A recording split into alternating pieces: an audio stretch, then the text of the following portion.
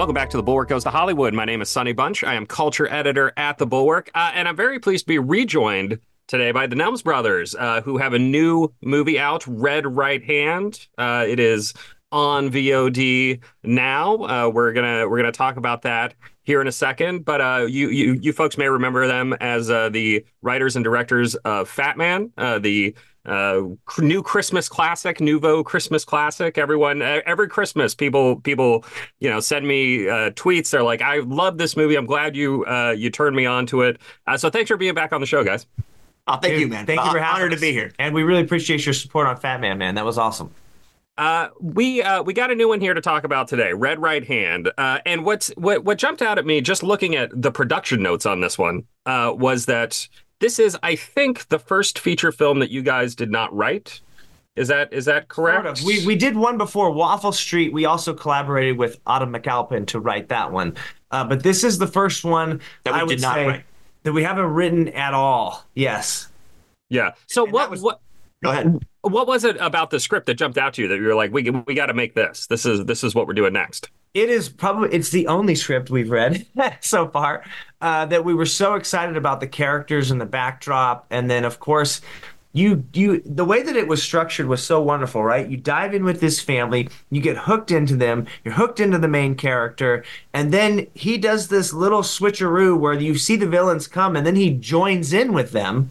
And you're wondering, well, where the hell is this going? Now I'm doing jobs with this guy and these people. And then you start to see that it's the queen pin trying to reel him back in. And then, of course, the sort of second half of the film, you get you ramp up. I don't want to go too deep into it, right? I don't want to spoil it too bad, but you start really ramping up the sort of action and tension and thriller elements of the film. Yeah, but it's honestly, it's Jonathan's dialogue, his characters. They absolutely leapt off the page. It was an absolute page turner. Because we wouldn't have cared about those thriller, tension, action moments later if we weren't so sucked in by those characters earlier. Yeah, I'm glad you mentioned that. I want to read a passage from Ed Zwick's new autobiography, which is out now. And there's a great line in here where he is talking to Sidney Pollack, the director, actor, Sidney Pollack, about something in a script. And Sidney Pollack's like, the script's not working. This is not working. And Ed Zwick's like, no, it works. It's good. The plot is good. And then he turns to Zwick and he says, listen, kid, plot is the rotting meat the burglar throws to the dog so he can climb over the fence and get the jewels, which are the characters, which I think is just this great visceral image. So what about it was, what were the jewels of these characters when you were looking at them? What jumped out at you as like, these are people that everyone needs to know? For Cash, I think it's his past. He's got such a rough past, and you get the idea that he's got a lot of PTSD from that past, and having him being pulled back into where he has to confront that and go deal with it and go do it again. But this time for his family was really drew me in, like really sucked me in. The father, Finney, of Savannah, I thought that he was really sympathetic. You've seen those characters before, but I don't think you've seen those characters in that environment with those kind of stakes. At least I hadn't. And then the daughter, she's the naivete. She's also the ingenue, and she comes into her own by the end of it, having to, in our experience, push herself to a place that I wasn't expecting in that script. And then obviously Big Cat, we were like, wow, if we got the right powerful actor for this could be a performance of a lifetime. Go ahead. Yeah, well, and so that, look, it's a twofold situation there because kind of a synergistic thing happened because we had sat down with Orlando after Small Town Crime and really hit it off with him. And we were kind of looking for something to do with him. And so when Jonathan's script landed on the desk, we're like, oh, wow, we could get Orlando. And we've never seen Orlando do anything like this. And that really excited us. And we were like, I hope to God he likes this, because if he does, it would be incredible just to see him doing some of these scenes. Like, we were just really excited about having him do that character. And then with Andy, she was on our list of like, okay, it would be amazing if because she was an outside the box pick. But I'm the one, I honestly was like, man, the chances of her doing that are so remote. This doesn't seem like what she wants to do. Like, we're probably just wasting our time with a submission to her. But her agent passed it to her unbeknownst to us, because it was going around to start talking about casting. And she passed it to her and said, "Hey, I think you might dig this." And then Andy came to us and said, "Guys, I know you've never seen me do a role like this, but I have this in me. Just ask my kids." And she was like, I want to dive deep into this. So we had the first Zoom with her, and man, she brought a little bit of that big cat with her. She was wearing dark leather pants. She had the edge with her. It was a very pleasant conversation, but you could see that she was going to tear this role apart. Yeah, and I think for us, like, a script on the page, it's the alchemy of the characters in the translation that really get us excited. And so obviously you've got the two leads there, but then it's like, us casting like Scott Hayes and Garrett Dillahunt and Brian Garrity and Jeremy Ratchford, James Lafferty. And then Finding Chapel Oaks. Finding Chapel. That was another one that was, we didn't have anybody in mind for that role. So it was like, okay, let's open it up. And we just started taking calls and meetings with actors. There were a handful of very prominent actors of that age group that we'd seen do wonderful things that wanted the role. And Chapel she beat him out, man. She was just that good. Well, that has to be a tough role to cast, but also, as the directors, you have to be a little bit worried that she's up there against, a guy who has been in the Lord of the Rings movies and the Pirates of the Caribbean series, Andie MacDowell, one of the great actresses of her time, and then this is her first movie. Yeah, it was her first movie. I think something else came out where she had a smaller part in it before us, but this was the first one she shot. And you're absolutely right. I mean, look, man, it's a leap of faith, and you do all you can through those audition process, and at the ultimate, you're like, okay, well, hopefully when we get she and Orlando and Andy and Scott, everybody in the same room, that this translates, and she can hold her own. I will say there was one moment when we were doing a Zoom call with her. Yeah. That I think it was our second Zoom call. It was like the callback Zoom call, in which we said, okay, we want you to push your emotions a little bit more in this moment, and it was one of the more intense moments in the script in the movie. And she was like, okay, and her dad said something to her, and she goes, "No, Dad, no, it's got to be real." And she like closed her eyes, and we're like, oh shit. She closes her eyes, like goes to a different place, envisions where she's at, opens her eyes, comes back on, and was like, killed it. We were just like, okay, there's something here. And if she had the confidence to ask for that time in front of us, to take the moment to find the character, and then can deliver the character, all in that circumstance, but like she's going to be fine when she gets in the room with everybody else. And you hope, right? Because there's two things that can happen when an actor gets in there with another actor that's a lot more experienced. They can either rise even further, or they can start to fall apart. And she rose to the occasion every time. That's great. So let's talk about the leads here, because you've got Orlando Bloom, and he's been in a couple of movies in very interesting roles for him. Again, kind of out of his comfort zone recently. He was in The Outpost, the Rod Lurie film. I don't know if you guys saw that, but he's great in that. And then he has kind of a supporting role in Gran Turismo, which was unexpected. Like, again, it's just different than what he is usually doing. And here you've got him playing basically it's like a character out of a Walter Hill movie from the 70s, right? Like this kind of southern backwoods guy. Tough. I just in my notes I just have like Southern Orlando Bloom ! It was so when you were sitting down to work with him, what were you emphasizing? What were you trying to get him to do with the character? I think a big part of the transformation for him was the dialect, of course. And he worked for like 3 months getting that dialect down, and we thought he had just nailed it. I mean, he was recording locals. He was trying varying degrees of the accent throughout these sort of like various takes he would send us. He had a wonderful dialect coach. And then, when we got the physicality of the character, he obviously had a bunch of ideas on what the hair, the facial hair, the physical stature of this guy, because he needed to be capable in his job, and he's obviously like in manual labor. And then the real magic started happening when he was collaborating with the makeup team and the costume, because that's when he found those boots that sort of gave Cash this sort of like clunky like stride, and then the tattoo placement where he and Scott Hayes really dug in together, and they picked the tattoos that would match and like really built their characters out through the ink on their bodies. You asked what was it about him that we liked, right? What was it about him that drew us to him for that character? When we sat down with him, we had like a couple hours and we sat down, and there was, when you're sitting down with him and you're thinking about the characters that you've seen him play, there were facets of him that we could see that were awesome and interesting that we'd never seen on screen before.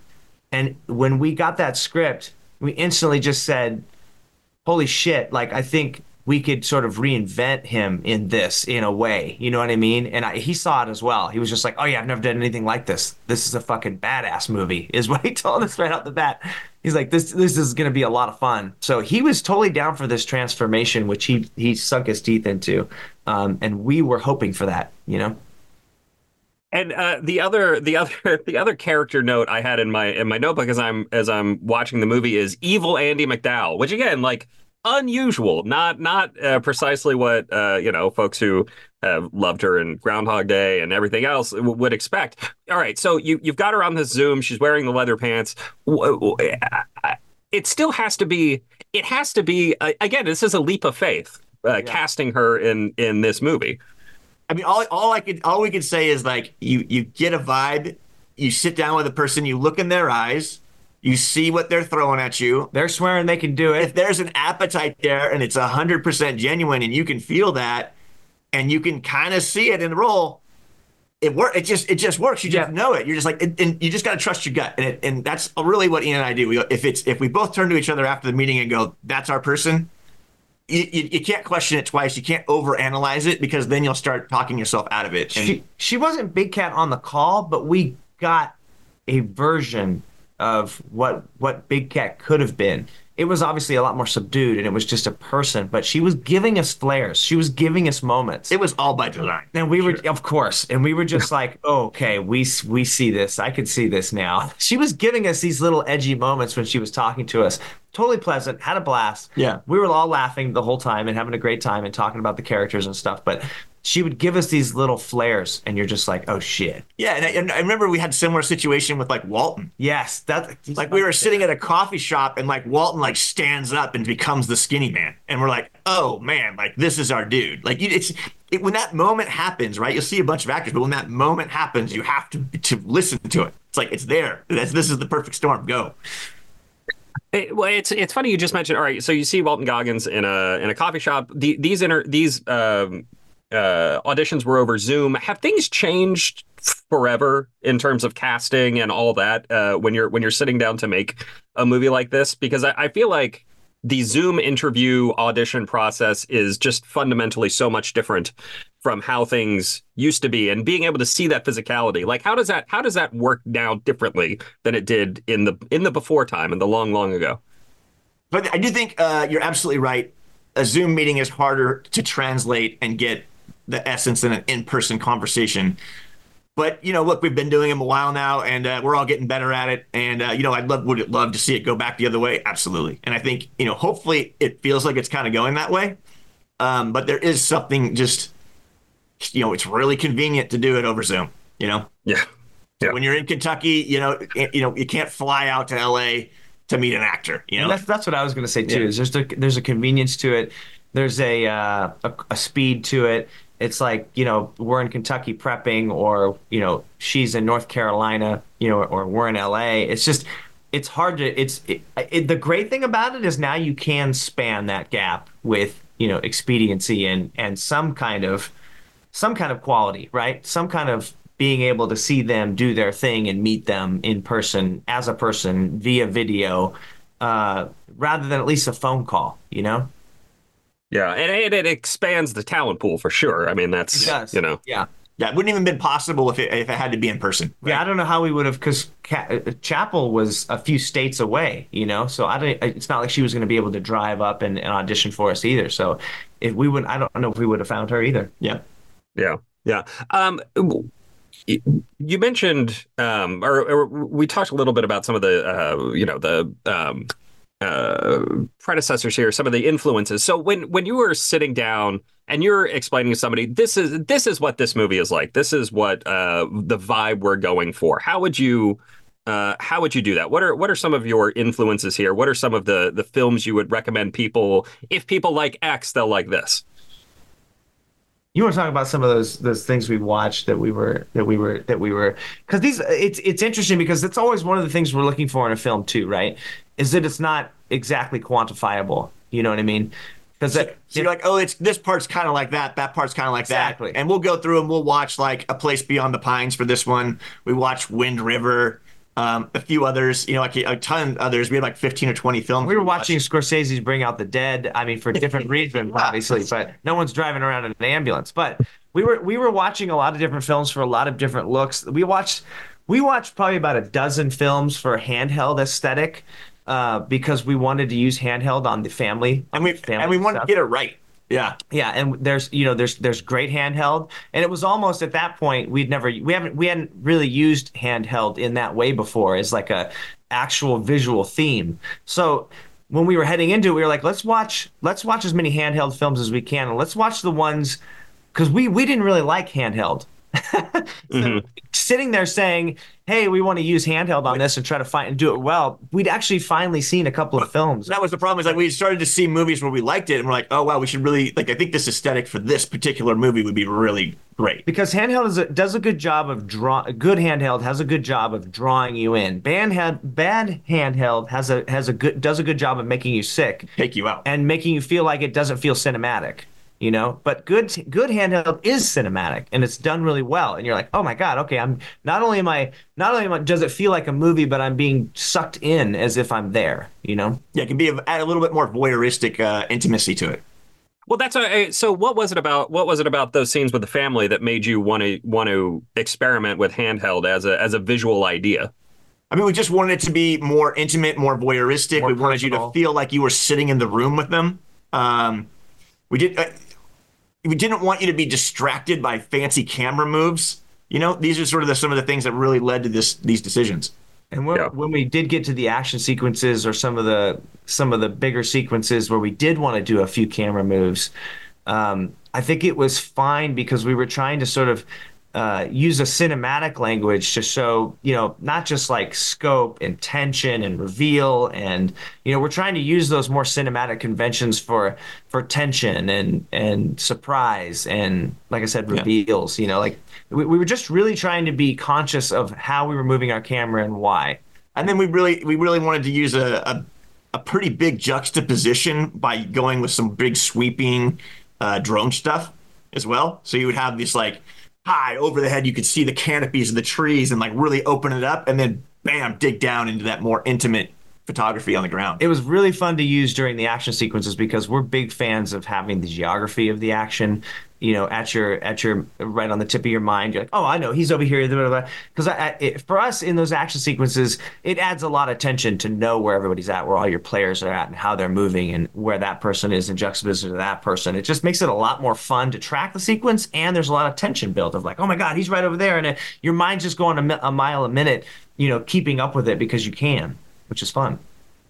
The drone stuff is interesting because I really do feel like we are, we have a new tool here, the first kind of real new tool to do things visually in a long time. I mean, it reminds me of, I don't know, the introduction of Steadicam or whatever. There's like a new thing that we can use to tell a story visually. So when you're there with the drones, you're trying to figure out, okay, this is what we're going to do with this. How does that work? I'm fascinated by this, and I don't have the language for it because nobody's really written about the work that guys like Michael Bay or the Russo brothers, whatever, are doing with drones as a way of both like creating intimacy, like using it fluidly to get intimacy, but also using it to get the scope and the scale of everything. So when you're sitting down, I'm sorry, this is a very long question. When you're sitting down with the drones and trying to figure out how to use them, how to make it work within the language of the film, what are you considering? What are you trying to do with it? So for us, it gives that elevated perspective, right, where you can get a huge sweeping vision of where you're at and the topography of it. And then it can also tie together many elements into once, obviously the art strip it. I just think for us, it's that harsh juxtaposition, right? And it also creates this great energy, like in the intro of the film with some of the motorcycle stuff, right? You get these sweeping things, you're kind of bird's eye view through the top of the trees. It's just, for us, look, what Michael Bay and some of the Russos and some of these folks that really take drones and like throw them through a house and do all that stuff, like amazing, right? Amazing technical accomplishments.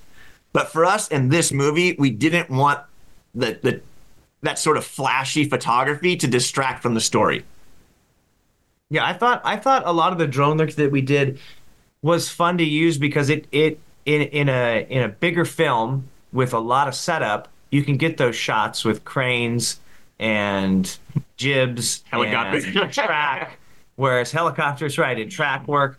But when we're having to move as fast as we can with as low a budget as we had, and you know we had a significant amount of money. If you're an independent filmmaker, we had a good chunk for this. It's you have to if you're going to make an action film of this size. But it allowed us to do a lot quicker setups, obviously, because there's not track, there's not a jib, and a lot less crew to run those drones and get those angles and those perspectives that we usually wouldn't have been able to get. Yeah. And it just comes through our storyboard process when we're like, oh, wow, what do we want to see here, right? So we're like, oh, wow, let's go elevated high. We want to see the, Cash zipping towards the farm. We've got the canopy of trees, the motorcycle zipping through them, and then we want to see where he's going in the horizon. And a lot of times, this is our first time using as much drone work as we have, and thankfully we got to use it because honestly, if we were the film we are, the size we are, we wouldn't have had such dynamic shots because of the time and money it takes to get those setups. It also opened it up, right? I mean, if you shot the whole movie from the ground, you'd feel smothered. You'd feel like you couldn't get the scope of the land. How am I going to see these 4 or 5 players all in the same shot?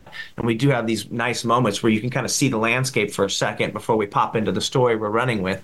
But yeah, it was great to have for this movie in particular because of how much land all this was playing out on at the end of the movie. There is challenges though in that you've got to pick your days. Right. And that was a challenge for us. And we did end up overcoming it by finding a crew member that was a licensed drone operator so we could have the drone essentially any day we wanted it at any time. And that's challenging, right? You're sitting there looking at your script and it's like, okay, well, what 2 days do you want the drone?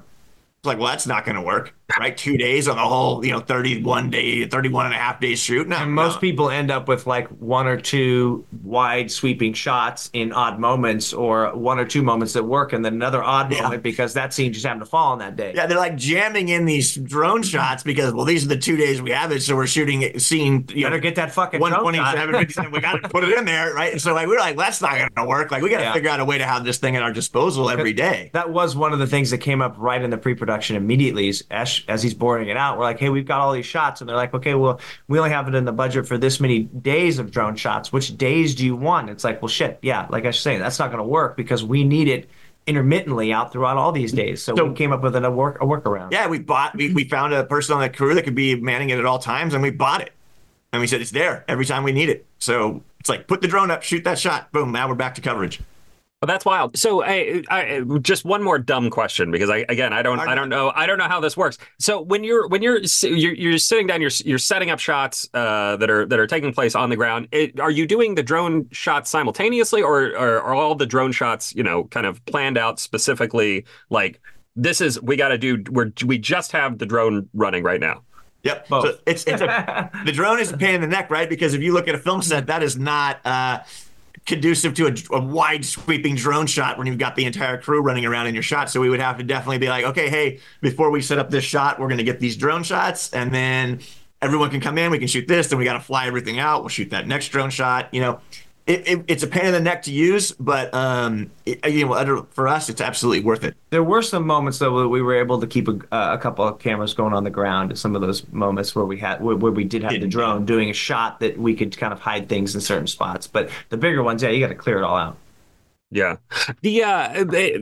the drone shots also give you, again, it's that kind of a sense of sweep and scope, but also a very specific place. I mean, this is a movie that feels like it takes place in the hollers of Kentucky, right? This is a movie that feels like it takes place in a place, which is nice. When you're planning that out, how do you create that sense of community identity within the community?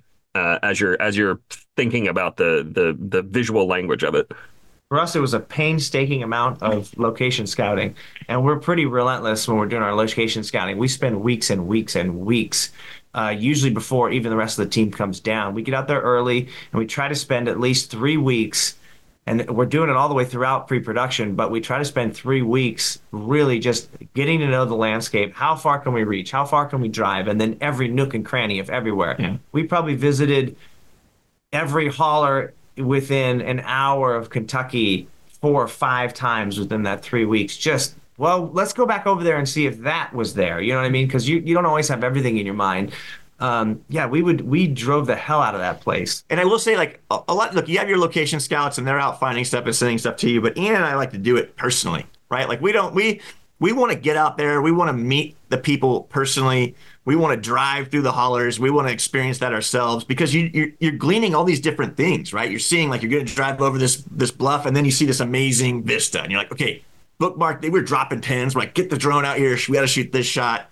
It's things like that. Like, a lot of that opening drone work that opens the movie, we discovered on those location scouts. We were out there driving around and we'd see these beautiful vistas. I'm like, oh, amazing. Like, we have to come back with the drone and get this. So that's such a critical part of our understanding of the environment and the locations and the people that are of that area. Well, it's great to send the scouts out, and they did a great job on this movie, but there's no replacement for the actual person who's trying to direct the film, or people who are trying to direct the film, saying, this is what I need, this is what I'm looking for. Because, I mean, you have 2 or 3 people out driving around looking for stuff, but they're driving past things that we would probably want to use or look at. Like, or even like a truck parked in someone's yard. Right, that too. Right? We're like, oh, man, stop. And we're going to go put a leafer on that truck window and see if they'll let us use it for the movie. Like, we're just looking for anything we can find in the area that really fuels our fire. So we hate to just kind of leave it up to other people, especially on location scouting, because it's so important. You find so much stuff, when you're out there. Yeah. The house that Big Cat lives in is this kind of big mansion-y space. Was that a private residence? How'd you guys get that? Because I love stories. A lot of the times you get these stories where we had to borrow somebody's house and we kind of messed it up, and But what was getting that space like? Not easy. We'll start off with that. That was really a needle in a stack of needles to find, because it had very specific requirements for the way everything blocked out, especially at the end, right? Like, Cash had to sneak around through the forest and find all that. We didn't cheat anything. Like, that's all there. Like, that, how he goes up the ravine, all that's right around that area. So, but finding that place took a ton of work. We looked at a ton of houses, and another interesting anecdote about that is it's a private residence. It was kind of overlooked because the front of the house is not very cinematic. We shot the back of the house for the front.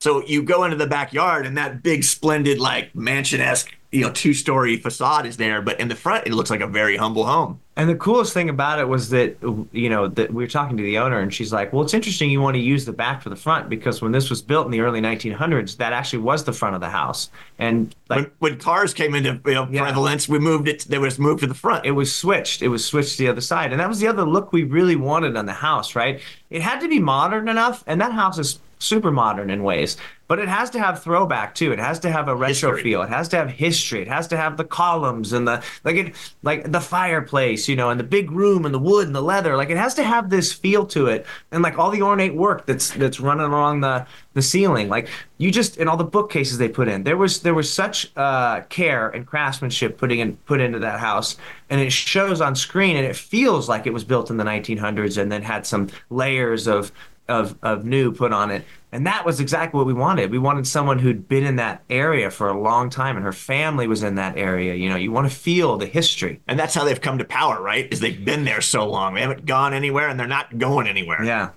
Yeah, no, that's that is it's a great location, because it does give that vibe off. It is that gives off the vibe of this is Old South. Not old South, but been here a while. So, all right, I always like to close these interviews by asking if there's anything I should have asked. If you think there's anything folks should know about the movie, or what you guys are doing next, anything you think folks should know. Look, I think you did a fantastic job. We did. We went to places we hadn't gone. Yeah, this is good. So that was really fun. That was super fun. But anything that you missed? I don't know, man. We're just excited that people seem to be reacting really positively to the movie, because when we read it, there was just you've seen a ton of thrillers like this. You watch the trailer, you're like, oh yeah, I kind of know what that movie is. But to be honest, when we started reading it, we're like, oh, I kind of know what this movie is. And then it took so many kind of left but earned turns that it was such a pleasure to read, and the characters were so well defined and put together that we had such a blast reading it. We were like, this has to be made. It's its own thing. Like when you were saying, what is it like? What can I say that it's kind of like? I like that question because I almost feel like you're having a hard time defining it perfectly, and that excites me because I think we wouldn't have made it if it was easily definable. We wouldn't have made it if you would have been like, yeah, it's exactly like this. It's exactly like Next to Kin with Patrick Swayze. It's just Orlando's Patrick Swayze, and you're like, oh, okay, I get it. Like I'm not even excited to see that movie, let alone make it. But this one is 2 or 3 different movies woven together wonderfully, and it has a fun tone to it. There's some humor in some of those moments. Like I really like the moment when he's broing out. He's not broing out exactly, but there's a kind of a bro out moment with him and what's Kenny's character's name? The Buck, where he's kind of like, hey, you mind if I get that cigarette? You know, like those kind of little moments between. You know, there's such tension between them, but it's also kind of like, hey, we're on a stakeout. Hey, you know, let's fucking hang out a little bit. And no, we're not fucking hanging out, asshole. There was just so many fun little moments like that all the way throughout that I felt like made it its own animal. All right, Ian and Esham Nelms, thanks again for being on the show. I really appreciate it. This is a pleasure. It's always great to have you guys on. Thank you so much, Sonny. It's an absolute pleasure for us, man. Thank you. It means a mountain. All right. Once again, my name is Sonny Bunch. I am culture editor at The Bulwark, and I will be back next week with another episode of The Bulwark Goes to Hollywood. We'll see you guys then.